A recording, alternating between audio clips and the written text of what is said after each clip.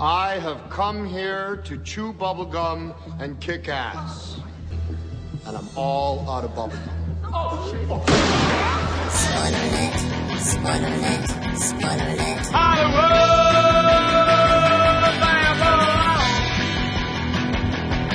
Hollywood, Spoiler alert. Welcome to Spoiler Alert, episode 69 for February 2018. I'm Duncan, and 1969 is the year of some genuinely giant movies. Butch Cassidy and the Sundance Kid, The Wild Bunch, True Grit. They weren't all just westerns. There was also Midnight Cowboy. Pretty good start, though. Yeah, which isn't a western, Midnight Cowboy, though. Mm. But it is the only X-rated film to ever have won the Best Picture Oscar, Yeah. which got downgraded to an R. Look, after the embarrassment of riches that was the horror releases in 1968, you might remember from last month, 69 was a little more pedestrian. Titles like The Haunted House of Horror, starring Frankie Avalon, Satan's Sadists, starring Russ Tamblyn, Oh, yeah. yeah, and It's Alive, starring someone called, I kid you not, folks, Corveth Austerhouse. Nice. Corvette Austerhouse. Yeah, it was also the year of Japanese oddities in the form of Blind Beast Mhm. and The Horrors of Malformed Men. Both deranged cult classics based on the work of Edogawa Rampo. Horrors is particularly fun, by the way. From the very beginning, it's genuinely hard to pin down which genre director Tereo Ishii thinks he's working in. Malformed Men starts in like true horror fashion in an insane asylum, no less. Right. Yep. Delves into broad comedy and then spends the entire second act as a murder mystery. And then it all turns a little madder as the film becomes an erotic The Islands of Dr. Moreau. If you can imagine such a thing existing. Yeah. Complete with naked women swimming in a river and being fed like fish. A chained woman eating live crabs off of her dead lover's decomposing body. And even an extravagant musical number complete with half-naked dancers and like gaudy body paint. And if that's not enough, the last 20 minutes sees the release of like this torrent of unpredictable plot twists and reveals that end up in two people exploding in a rain of frankly laughable special effects. It's amazing. Sounds incredible. Yeah, I loved it. 1969, eh? 69, yeah. So, Duncan, what have you been watching? Well, I watched a bunch of films, actually, seeing as we've been off for a couple of months. But there's just one I wanted to talk about, seeing as it's Oscar month and we're going to be covering Oscars, is Call Me By Your Name. Cool. Yeah. And thanks to a friend of the show, Darren Bevan, for giving me the tickets. Really appreciate that. Now, you've seen this as well, haven't you? I have, yeah. Yeah. I thought Timothy Chalamet does an exceptional job as Elio, the son of two intellectuals spending the summer in the Italian countryside. When Arnie Hammer's Oliver arrives in the house, Elio begins to feel desires he struggles to harness. I thought the film was sumptuous. The set's dressed with subtle care and precise accuracy for 1983. The locations melt off the screen as the temperatures of the places and the characters rise. It recalls the work of French auteur Eric Rohmer. That's true. I hadn't thought of that. You did right. Oh, yeah. I was halfway through the film going, this is so Rohmer. Yeah. And while it may be controversial to say, this film does it as well as The Master, I thought. Luca Guadagnino has made a career of making atmospheric pieces that have almost like an obsessive attention to detail. His 2010 film, I Am Love, was positively glowing with these qualities. But unlike this film, there was something kind of coldly detached about the behaviours of its characters. It was difficult to kind of get into, to penetrate. Instead, Call Me By Your Name works its magic with a quiet devastation. It doesn't grip in the same way that like last year's Moonlight did, but it plays with audience expectations and shows the building of desire, the waiting for the lover to return, and the shattering loss of first love so well that it is a remarkable piece of direction of actors that I kind of thought was nearly unmatched this year from what I've seen. Yep. Yeah, I agree. It's one of my favourites this year. Mm. I mean, we're going to talk about this a lot more later, but I love this film. I thought Timothy, as you say, Chalamet was amazing. Yeah. Yes, what an assured performance, you know. He's so natural in it. Yeah. That's the amazing thing. Yeah. And I love how it flicks between French and English and Italian. The characters are speaking just in the same scene. It doesn't feel forced. It feels really natural. There's a special connection with that because a lot of that area is around where I spent a lot of time in Italy. So Crema is where my wife's spent 10 years of her life, basically. So a lot of the scenes there were actually, especially when they're cycling through the countryside, like I've done that. That's like 20 minutes from where I did that. Yeah. And Bergamo, where they go at the end, is basically near where we got married. Yeah. So I've been there as well. You've been there Which as well. was lovely to see it on screen. Yeah. So and there's something that really, this is a really good film if if you are interested in Italian cinema, that's particularly northern the way it looks. It's very different than the southern, Sicily or Napoli or any of those places. So, like I say, that attention to detail was beautiful. And it's one of those films that I got to the end of it and I was like, oh yeah, that was nice. And I just kept thinking about it for days afterwards. It really does settle in and make a home in your mind. So, yeah, I really enjoyed it. Also thought that Michael Stuhlbarg, he exudes such a philosophical calm throughout the film until that beautiful final conversation with the son. Look, I'm sure we'll talk about it again later, but I loved his work in this film as well. Yeah. It's like you say, it feels like he's not a main player for most of the film, but then he gets an incredibly wrenching scene at the end. Yes. Blew me away. Yeah, apparently he had to fight quite hard to get that kept in the film. Who did? Stuhlbarg, really? Yeah, him and James Ivory. It had quite a problematic transition to the screen.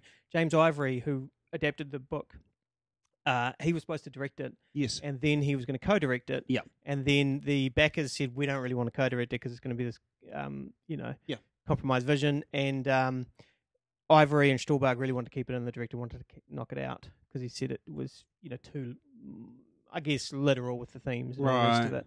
But they really fought, and so it was one they kept it in. Yeah, I listened to a really great podcast with the producers talking about the screenwriting process of this film. So I'll talk about it more later, I'm sure. But I think James Ivory does wonderful work. Yeah, fantastic. He's a very talented writer. So, yeah.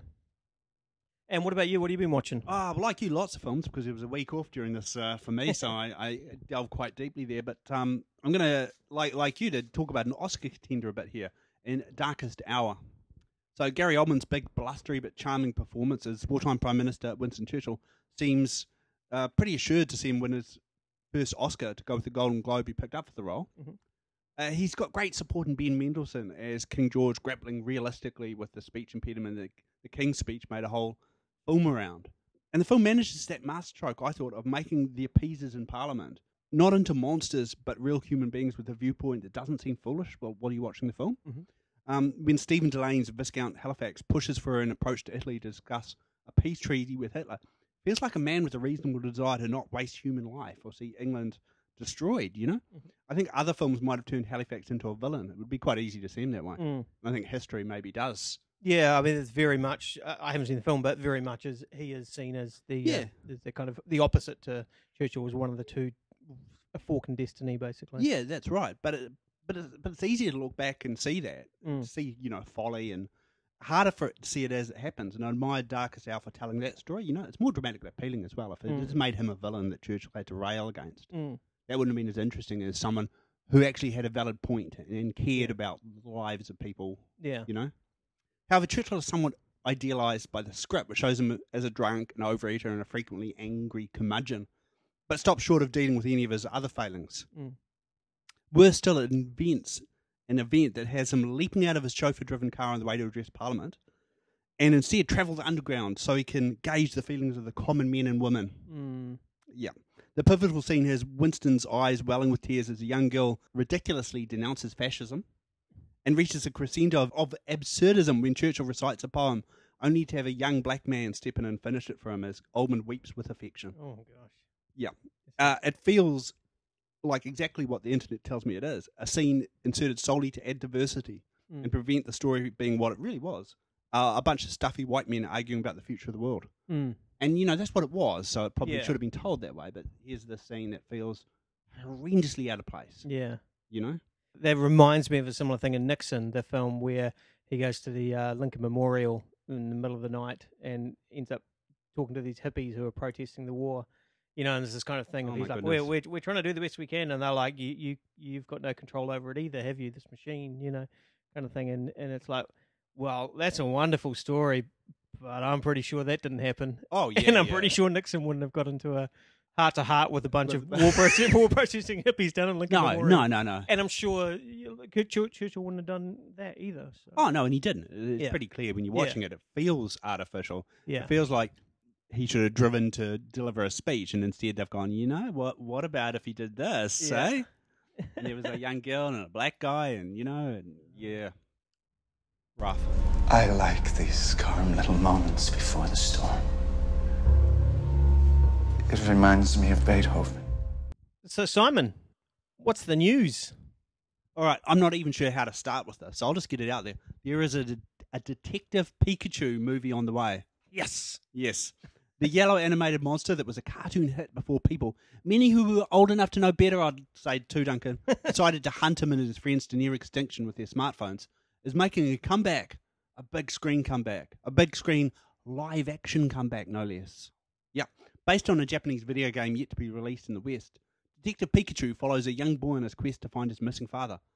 Ryan Reynolds will provide the voice of Pikachu, and Ken Watanabe and Bill freaking Nighy will also debase themselves in what surely has to be the worst idea ever. Even though director Rob Letterman previously took the terrible idea of a Goosebumps movie and made something pretty cool. Yeah. So, who knows? But, I mean, on the face of it, terrible, right? Yeah. I just hope Ryan Reynolds does his angry, psychotic Scottish cat impersonation from Voices. That would be great. Yeah, that would be good. Yeah, it's made a return. That's true. That sounds crazy. Detective Pikachu? Yeah. Probably be a massive hit. Look, we keep saying it, but one of the last Golden Age actresses has passed away. Dorothy Malone was 93. Born in 1924. She worked for many studios, starting with, spoiler alert, favourite RKO. Awesome. Awesome. And moving on to Warner Brothers, which is the reason I recognise her, as she starred in one of my favourite films, The Big Sleep. She played the bookish bookstore clerk who drinks rye and flirts so memorably with Bogart when he uses her place of work for a stakeout. By the way, did you know it was called the Acme Bookshop? No. Yeah, fantastic. She also appeared in a film we spoke about in the Ida Lupino podcast, Don Siegel's Private Hell 36, which was the last film produced by the filmmakers. And just 2 years later, Malone went on to win an Oscar for her role as the wild wife Mary Lee Hadley in Douglas Sirk's 1956 melodrama Written on the Wind. But her final film role was just as memorable too. In 1992's Basic Instinct, she played the wide-eyed, friendly old woman who had poisoned her entire family. Do you remember her? No, I don't. Yeah, and they go and see. I was reading up about her, and I haven't seen Basic Instinct in who knows how long. It's been a long time for me. But I did remember that. I was like, oh, yeah, that's right. She's like really unnerving, and she's really sweet and friendly, Yeah. and yeah, she'd poisoned her whole family. She was a friend of Sharon Stone's character in it. Right. Yeah. But yeah, that was her final role. Oh, wow. All right. In news that probably only means something to old-timey film fans like myself and Duncan. I mean, listen to what we just... Robert Wagner has been named a person of interest in the death of his actress wife, Nellie Wood. Oh, yeah, I heard about Yeah. this. Wood died back in 1981 when she went missing from her family's yacht. Wood, Wagner, the boat's captain, and Christopher Walken, there you go, folks, were all aboard the boat that night, and Wagner was the last person to see her alive. She was later found dead, floating in her nightgown. At the time, the death was ruled an accident, but the case has always remained one of those notorious kind of mysteries. What really happened that night? Why did Wood's body have bruises that suggested a possible assault? It all led to the case being reopened back in 2011 after the LA Coroner's Office amended Wood's death certificate to change the manner of death from accidental drowning to drowning and other undetermined factors, which is, I mean, that's an amazing cause of death, isn't it? Yeah. Look, and I think this one's going to remain a mystery. Wagner turned 88 2 days ago. Still working too. Yeah. And the details still seem really vague. The account's so kind of murky and distant. I think we'll never know what really happened. And I can't see this investigation going anywhere either. No. They said that they got like new information from a witness. You're like, really? Like, there's only, a couple of witnesses on the boat? Just imagine Walken in there, imagine interviewing Walken about it. Oh, yeah. I saw nothing. I was asleep. The Walken being part of this is always the thing that got me the most. For some reason, it's Walken and Wagner hanging out together. It just always amused me. She was doing a film with Walken, I think, right? So that was why and there was some rumor that they'd been, they might have been having an affair or something like that. And they'd been out for dinner and she'd been drinking heavily because there were witnesses for the dinner and she'd been drinking heavily and flirting with Walken and all this kind of stuff. I mean, it's all second-hand hearsay, basically, but apparently along those lines. But it's crazy. I mean, it's always been one of those strange mysteries, and it's been that kind of LA Confidential hush-hush kind of, you know what I mean? Like, yeah, totally. Yeah. It's amazing it's never really affected, unless his career was going to be something else, it's never really affected Wagner's career. It certainly hasn't stopped him working. And Steven Soderbergh continues to push the boundaries in his way from his career of effortlessly switching genres to creating a new distribution path with the independently released Logan Lucky. He's now shot an entire film on an iPhone. Unsane stars Claire Foy as a woman held against her will in a mental asylum. channeling Sam Fuller's shot corridor, and with a visual palette occasionally reminiscent of the Dogma ethos, Unsane's trailer suggests another modest budget thriller touching on similar plot and themes as the 2013 film Side Effects. I thought it was an interesting one for him to do. Yeah, I saw the trailer for this. It looks pretty compelling, yeah. Yeah, and maybe he just didn't want to be lugging around the big camera anymore, because he does do his own camera work on his films. So. Oh, right. Yeah. There you go. It's just easy reach in your pocket and grab your iPhone Yeah, out, eh? that's right. Yeah. It's just a pain when you get a message, when you get like a text alert or something. You got to stop. Hold on, people. Facebook. Yeah, that's right. Look, and finally, Oscar frontrunner Guillermo del Toro's The Shape of Water has been hit with a swathe of accusations of plagiarism. Oh. Yeah. The first complaint is that he pinched plot elements from a 1969 play from Pulitzer Prize-winning playwright Paul Zindel. Then viewers noticed similar ideas in the 2015 short, The Shape Between Us. Now, the producers of the short have put it all down to coincidence. But Zindel's family are still pushing the idea that his play must have influenced Del Toro's screenplay, despite the play being about a dolphin and not, a merman. And then, just when I thought it all gone away, Jean-Pierre Jeunet, the celebrated French director of Delicatessen and Amélie, also accused Del Toro of plagiarizing, in this case by copying a scene from Delicatessen of a couple sitting together on a bed watching an old musical and whimsically following the dance moves along with their feet. Mm. And Jeunet is particularly brutal, saying Del Toro lacks self-respect Okay. and that he has enough talent not to do this. Yeah. Yeah. Well, yeah, we'll get into it later, but Oh, we will. And look, and breaking news as we record this anyway, film composer Johan Johansson has died suddenly at the age of 48. He's best known for scoring the memorable soundtracks of Denis Villeneuve's films Arrival, Prisoners, and most impressively Sicario. That was just like a stunningly effective soundtrack. So, it literally happened a couple of hours ago. So, as we record this, I just saw that before I came over. Yeah. Yeah, it's a real shame. And just quickly, I just wanted to talk about, we often do Ben Wheatley Watch. The British director's new film is called Colin U. Anus. Continuing the director's rapid creative approach, it was filmed in just 11 days in castles around England. Speculation that the cryptic title that sounds like a Viz comic character is actually a sly mock of the Shakespeare play Coriolanus. Seeing as it's filmed at castles in England, it seems like a solid theory. It stars Wheatley regulars Sam Riley and Neil Maskell and could be a harken back to A Field in England. Ah, interesting. Yeah. Wow. Good title. Yeah, but man, that guy's prolific, eh? Yeah, totally. Doesn't stop. Something I can do for you? Would you do me a very small favor? I don't know. It depends on the favor. You know Geiger's bookstore across the street? Going to wait for him to come out? Yeah. It'll close for another hour or so. It's raining pretty hard. Yeah, that's right, it is, isn't it? You know what just happened? I got a bottle of pretty good rye in my pocket. I'd a lot rather get wet in here. Well, looks like we're closed for the rest of the afternoon.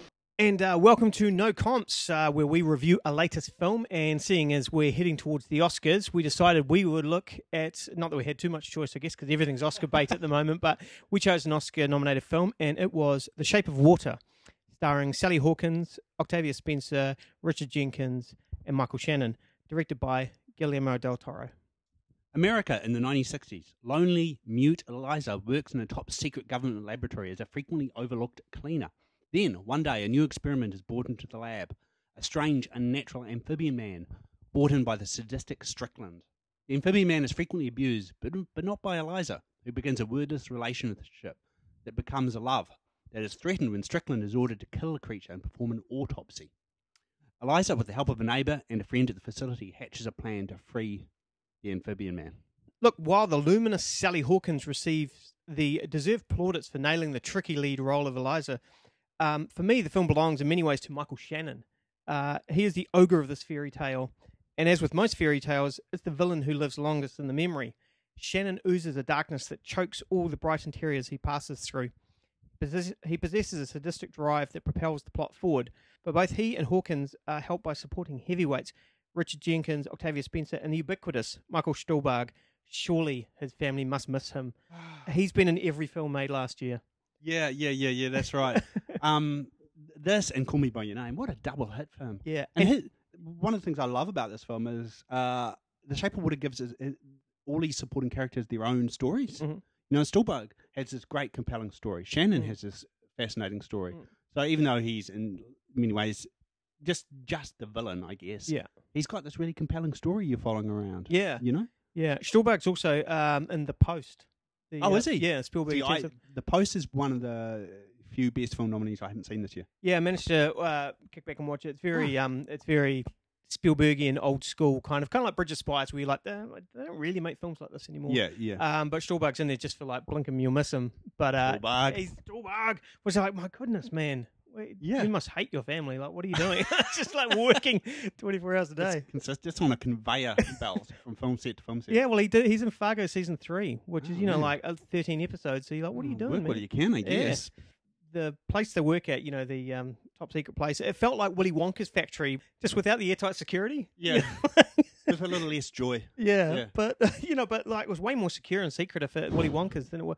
Pretty easy to get in and out of this place. It is really, isn't it, eh? Yeah. And look, the breakout scene for me was the highlight of the film, I thought, when they're trying to break out the monster. Yep. The film has jarring blasts of sex and gore that feel more like intentional gross out of the audience rather than trying to signify any particular plot development or rising suspense. Yeah. I felt they were just more there for, I don't know, not even scares, just kind of gross you out kind of thing. Yeah, totally. I don't know if we want to mention what they are, but there is some stuff there that's particularly, grueling. Yeah. And I guess, if you've seen a few Guillermo del Toro films, you might not be surprised to find that, but it's still... Yeah. Yeah, it is quite confronting.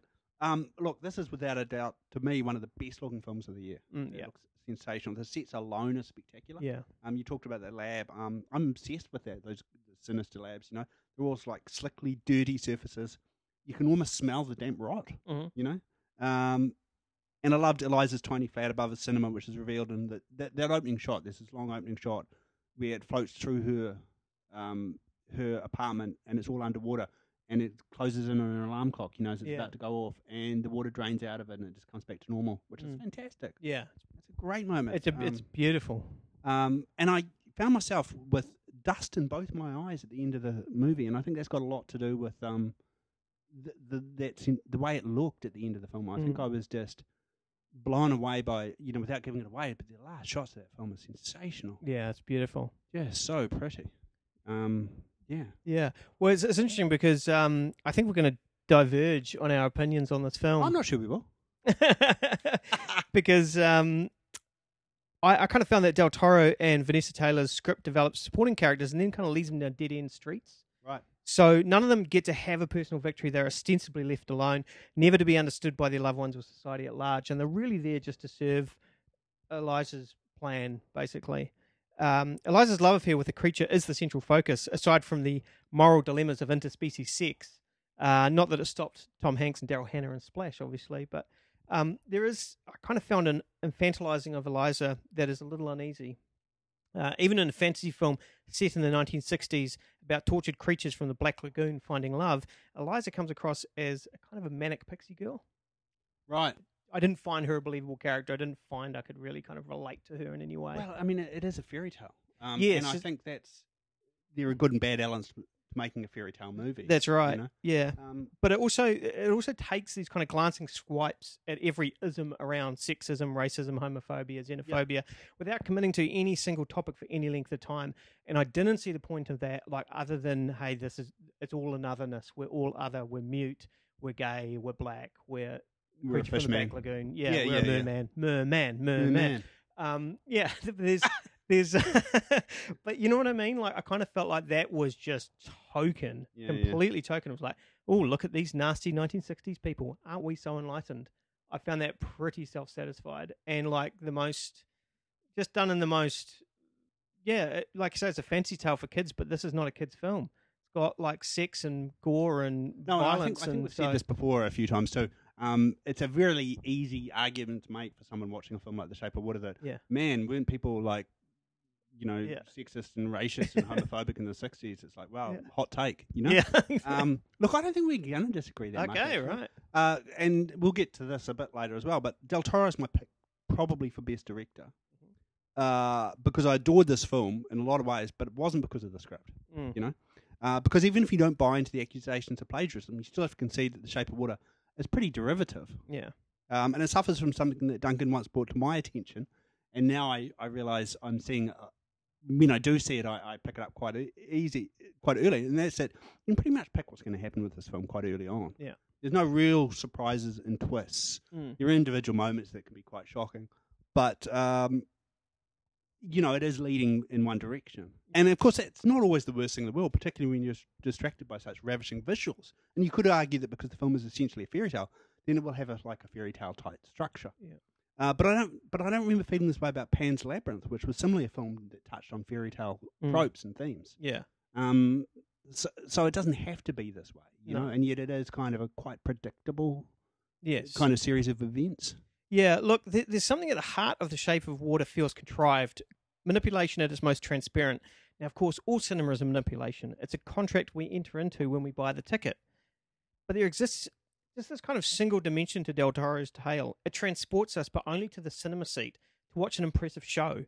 If the film doesn't enchant you, like it didn't really enchant me, then the plot doesn't have anywhere near the tension, intrigue, or unpredictability that it requires to keep you truly engaged. Yeah. So I was like, that's a great performance. That's amazing production design. This is really well shot. There's great effects. But the characters didn't resonate with me particularly. Surprisingly, it stays a shade under 2 hours. I found it really surprising, as this is the kind of world a director would normally just make a meal out of. Like I was expecting this to be like 2.5 hours long. I've got to say, the second half was pretty slow too. Yes, it was. Yeah. Like you say, the breakouts, the standout scene. Yeah. I think you're probably right about that. Although I love the ending. And the opening shot. Yeah. But after the breakout, it feels like there's a long stretch before we get to the end of the film. Yeah, there is. Yeah. And I mean, like, naturally, like, Shape of Water will be compared to Del Toro's Pan's Labyrinth that you just have. But in my case, not favourably, Pan's Labyrinth had me hooked immediately, drew me into a vivid, striking fairy tale world with danger, magic, and terror around every single corner. And it had me on the edge of my seat until the gut punch of a finale. The Shape of Water was nice. Yeah, no, You know? Pan's Labyrinth is a much better film. I'm totally convinced of that. I've got no doubt about that. Yeah, well, I mean, to me, Pan's Labyrinth is one of the greatest films of the noughties. It genuinely would be. It's his masterpiece. It is masterpiece, and it'll be a top contender for that. And with The Shape of Water, I kind of felt like it was all of Del Toro's things that he likes. You know, just very plainly like, hey, check out the things I like. Benny Goodman songs, and I like 1960s cinema, and I like The Creature from the Black Lagoon, and I like musicals, and here we go, you know what I mean? And it's kind of like if I went, hey, let me entertain you, and I'll just throw at you James Bond and cricket and The Clash, and, you know, it's I'd just watch like, that film, by the way. I'm sure you would. But you know what I mean? Like, it would just be like, oh, there's Star Wars and Indiana Jones, and here's, you know, it'd just be like, oh, well, that's a nice list. And that's what I felt watching this. Was like, there's a list of things that Del Toro likes, and he's a talented artist, but it doesn't engage. Okay. It's kind of I think the only difference in our opinions is I think his artistry carried this a bit further for me. I don't disagree with the script issues at all. And look, one thing I really didn't care for, by the way, was the dream dance number. Mm. You know, I think because, I mean, we should touch on Doug Jones. I think he does a fantastic job. Does, yeah. What he does, bringing the amphibian man to life. I found myself disappointed, not lifted up, like I'm no doubt supposed to be, by a scene in which Eliza imagines herself able to sing and dance in a black and white Hollywood dance routine. And it's not Jones doing the dancing, and I think that's the problem. Right. You know, Jones has created this studied kind of animalistic movements, and they're replaced by a dancer's grace, and I find myself not believing for a moment that I'm watching the same being. Yep. Do you know what I mean? I do know what you mean. And I was really disappointed by that, and I think that is supposed to be this great moment, you know, this great sort of moment of uplift, and yet it's the opposite, because I'm taken away from this performance that I was really enjoying. Yep. You know, I think Doug Jones, I mean, he's always been that figure in Del Toro films. He's so important to his success. That's right. And he's so important to making the amphibian man a believable character. Yeah. So that when you take him away, I just don't buy it. That's a good call. I hadn't kind of recognised that. The visuals were nice, and I still remember those, but none of the story, none of the plot, none of the characters, none of the message, none of the themes, none of the love story didn't stick with me, which I think is fatal in this part. Yeah. I mean, I've said many times before when we talked about films with a great sense of style, they don't stand the test of time. No. Because other people will come along and develop and copy that style or beat that style. It's a very, I mean, they're probably, I'm probably being a bit broad in that, but stories with, films with great stories do always stand the test of time. And as you say, I mean, Jean-Pierre Jeunet has more than enough case to have tap him on the shoulder and have a conversation about this. Yeah. Because not only kind of does it take this Amelie kind of thing, but it also has that City of Lost Children delicatessen kind of feel to Yeah. it, and you're like, even down to the kind of color palette to an extent. Yeah. So He's not wrong that those two scenes, I watched them back to back, he's not wrong that they're similar. yeah, Yeah. yeah, yeah. But visually stunning. The production design I was in love with immediately. I was like, this is going to be a feast for the eyes. When Yeah. the first, I mean, that going in, but really seeing on the big screen like that, it was magical. Yeah. That was magical, but then the rest didn't quite grab me. Yeah. Yeah, look, I'd say I enjoyed this film a hell of a lot at the time I watched it. If it becomes the film to win Best Film, I don't think I'll be entirely shocked or disappointed. Mm-hmm. Though I'm convinced Del Toro has better films within him. Perhaps ones with more pleasing, challenging plots, you know. It is, however, heartbreakingly beautiful to look at. He's always loved his monsters, and he has never conveyed that love, I think, with more sort of adoration and swooning sort of magic than he does in this film. I agree, Pan's Labyrinth is a much better film. Contemplate this on the Tree of Woe. Okay, welcome to one of our favourite parts of the show, the Tree of Woe. So this is where we get something that's bothered us in our month of film going, and we hang it up on the Tree of Woe, much like Conan was hung up in Conan the Barbarian. So Duncan, who's your victim for the Tree of Woe this month? Look, in this time of uncertainty, of upheaval and power struggles, both in the political world and the film industry, it's difficult to not throw your hands up and say, I give up. But we must remain strong and fight the good fight. Argue for the finer things and call out the bad when we see it. That's why we must continue with the Tree of Woe. And I have chosen to go after a relic of an old time, something that needs to be eradicated, something that is a blight on the film industry and has taunted us for too long, the blooper reel. It has long outstayed its welcome. Peter Sellers even blamed it for him not winning an Oscar for being there when Hal Ashby insisted on placing it over the end credits.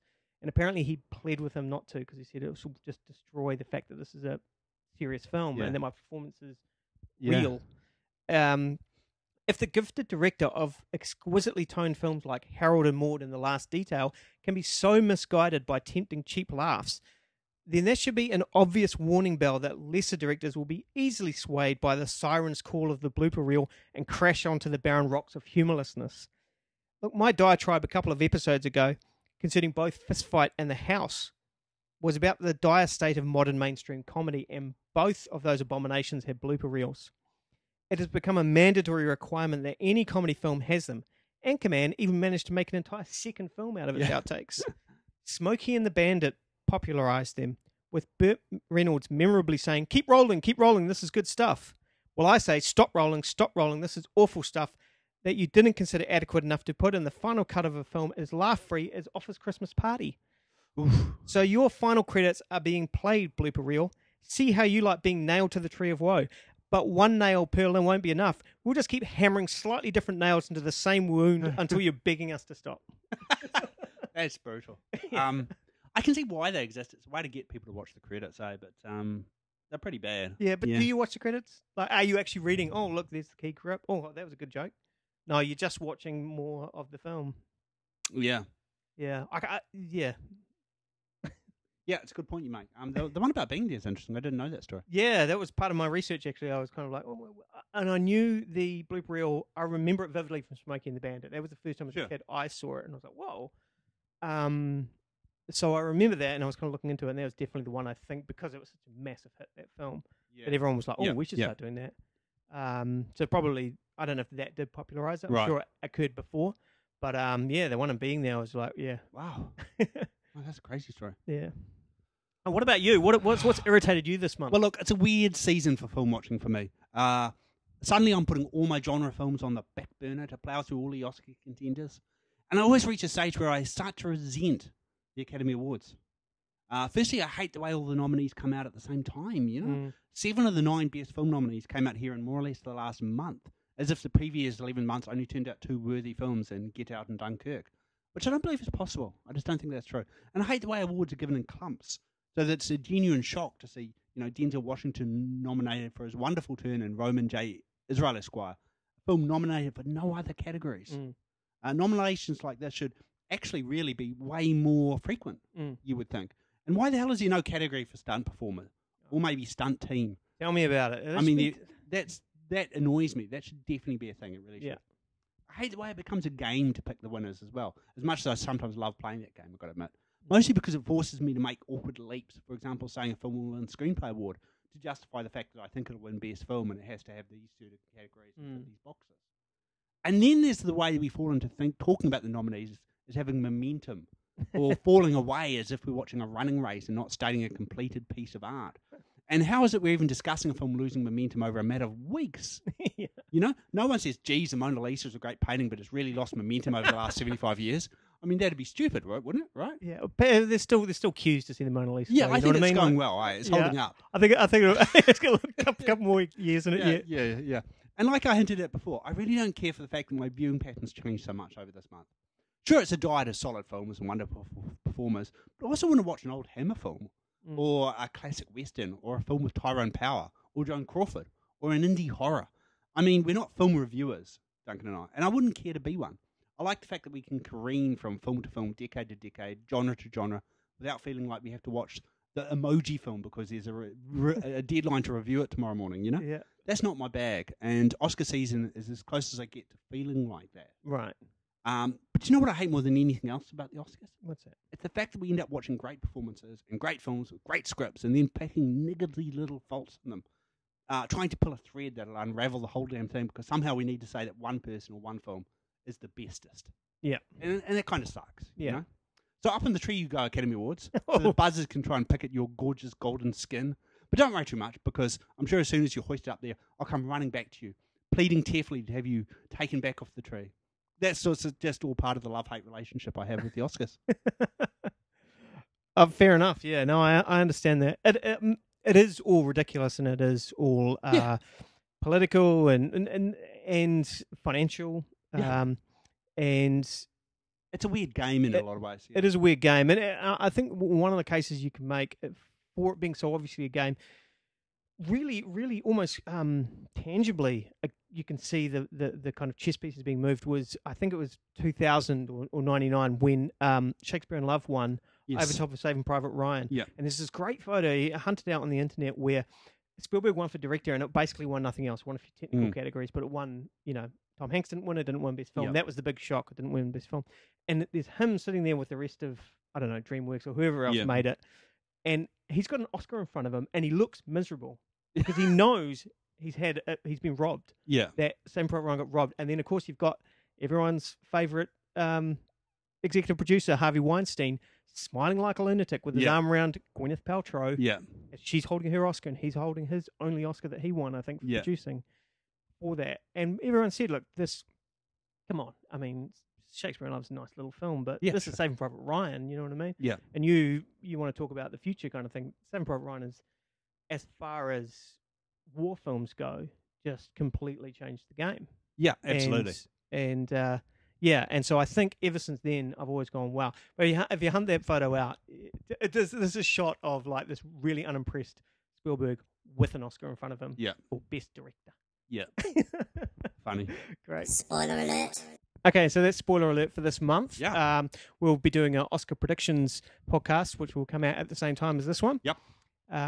We will pick our favourites and also the ones we think are going to win. Yep. But Simon, what was your favourite film of the month? All right, look, when you think of classic Brit horror, most people think of Hammer Studios. Nerds might also consider Amicus Films. And true 24-carat geeks might also make a mention of Tygon Pictures. Okay. But pretty much nobody talks about Ealing Studios. Uh-huh. Best known for a series of classic comedies in the 40s and 50s. But as I discovered, way too late, I'm afraid, they also made one of the best anthology horror films of all time, with 1945's Dead of Night. The concluding story, an absolute cracker with Michael Redgrave in a very controlling ventriloquist doll, is the clear standout. But all the stories are really solid. Even a silly comedy piece pays off in the film's wraparound story.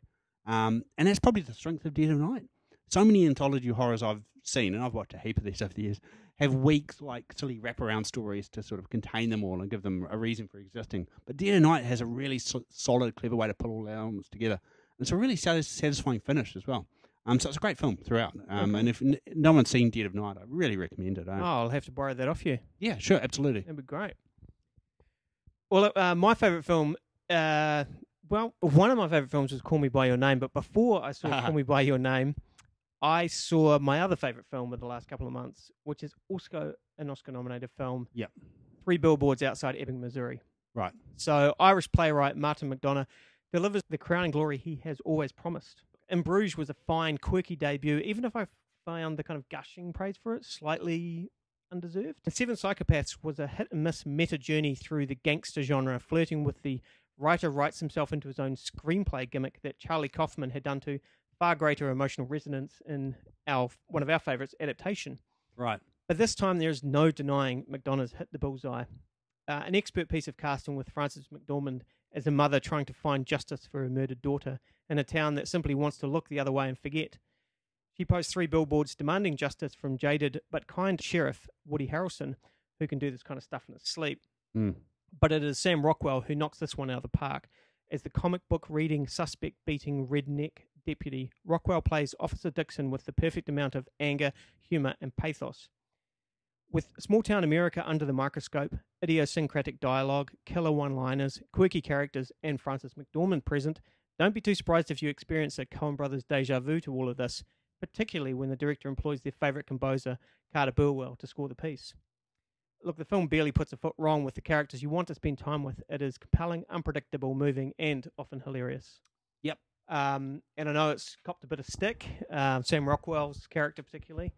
I don't get that, by the way. People's objections to Rockwell is like, oh, he gets a redemption story and yet he's still this racist horror. Yeah. Like, does he really, though? I Yeah. mean, I think the way, without giving too much away, I think there's an arc to his character. But, I Yeah. mean, if you go into films expecting everyone to turn out to be angels at the end of them, Yeah. you know, we're older than that, eh? You know, Yeah. I mean, we can expect characters to be more complicated and films to be more complicated. Yeah, exactly. I agree. It was so fun the whole time throughout it, and I genuinely didn't quite know where it was going. Yeah, and actually, I thought about this film when I was talking about Shape of Water as being quite a predictable. You can see where it's going 20 minutes in. I certainly couldn't with this film. No, and it even does a kind of bait and switch occasionally with a few plot lines later on where you think, oh, it's going to, and then it kind of doubles back. So, no, I really enjoyed it, and I mean, it's the casting right across the board. You got Peter Dinklage and Lucas Hedges and John Hawkes is great in a small little role, and I think the only one who was really just not was Abby Cornish. I was like, what are you doing? She's got a scene with Frances McDormand. She's got a couple of scenes with Woody Harrelson, and she's just she's blown off the screen, unfortunately. It is, yeah. It's just a poor piece of casting. Yeah. I don't want to give anything away either for those who haven't seen it, but there's this moment between Frances McDormand and Woody Harrelson when he's interrogating her and something happens, and there's this look on both of their faces where I was just, both of them just kind of transmitted exactly what they were feeling. Yeah. No dialogue, you could see. Yeah. And their whole relationship just turned on a dime Yeah. in a second. It was all natural kind of human instinct, and I really loved that. And that was the moment I remember seeing that and going, she's going to win the Oscar. Right. Which leads us nicely into the Into Oscar our next predictions. podcast. Yeah.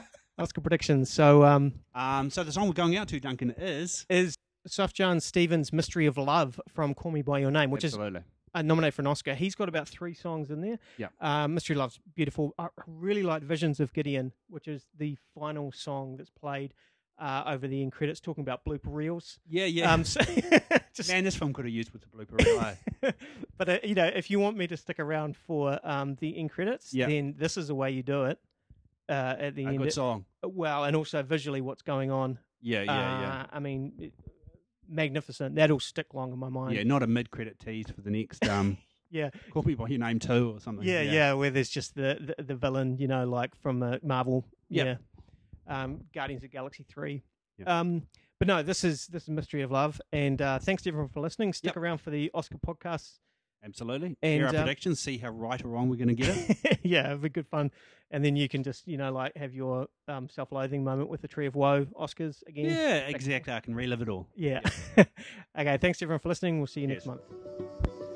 Oh, to see without my eyes, the first time that you kissed me, boundless by the time I cried.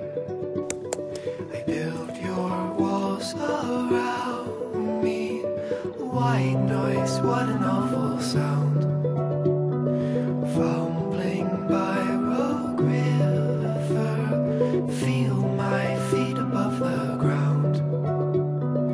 And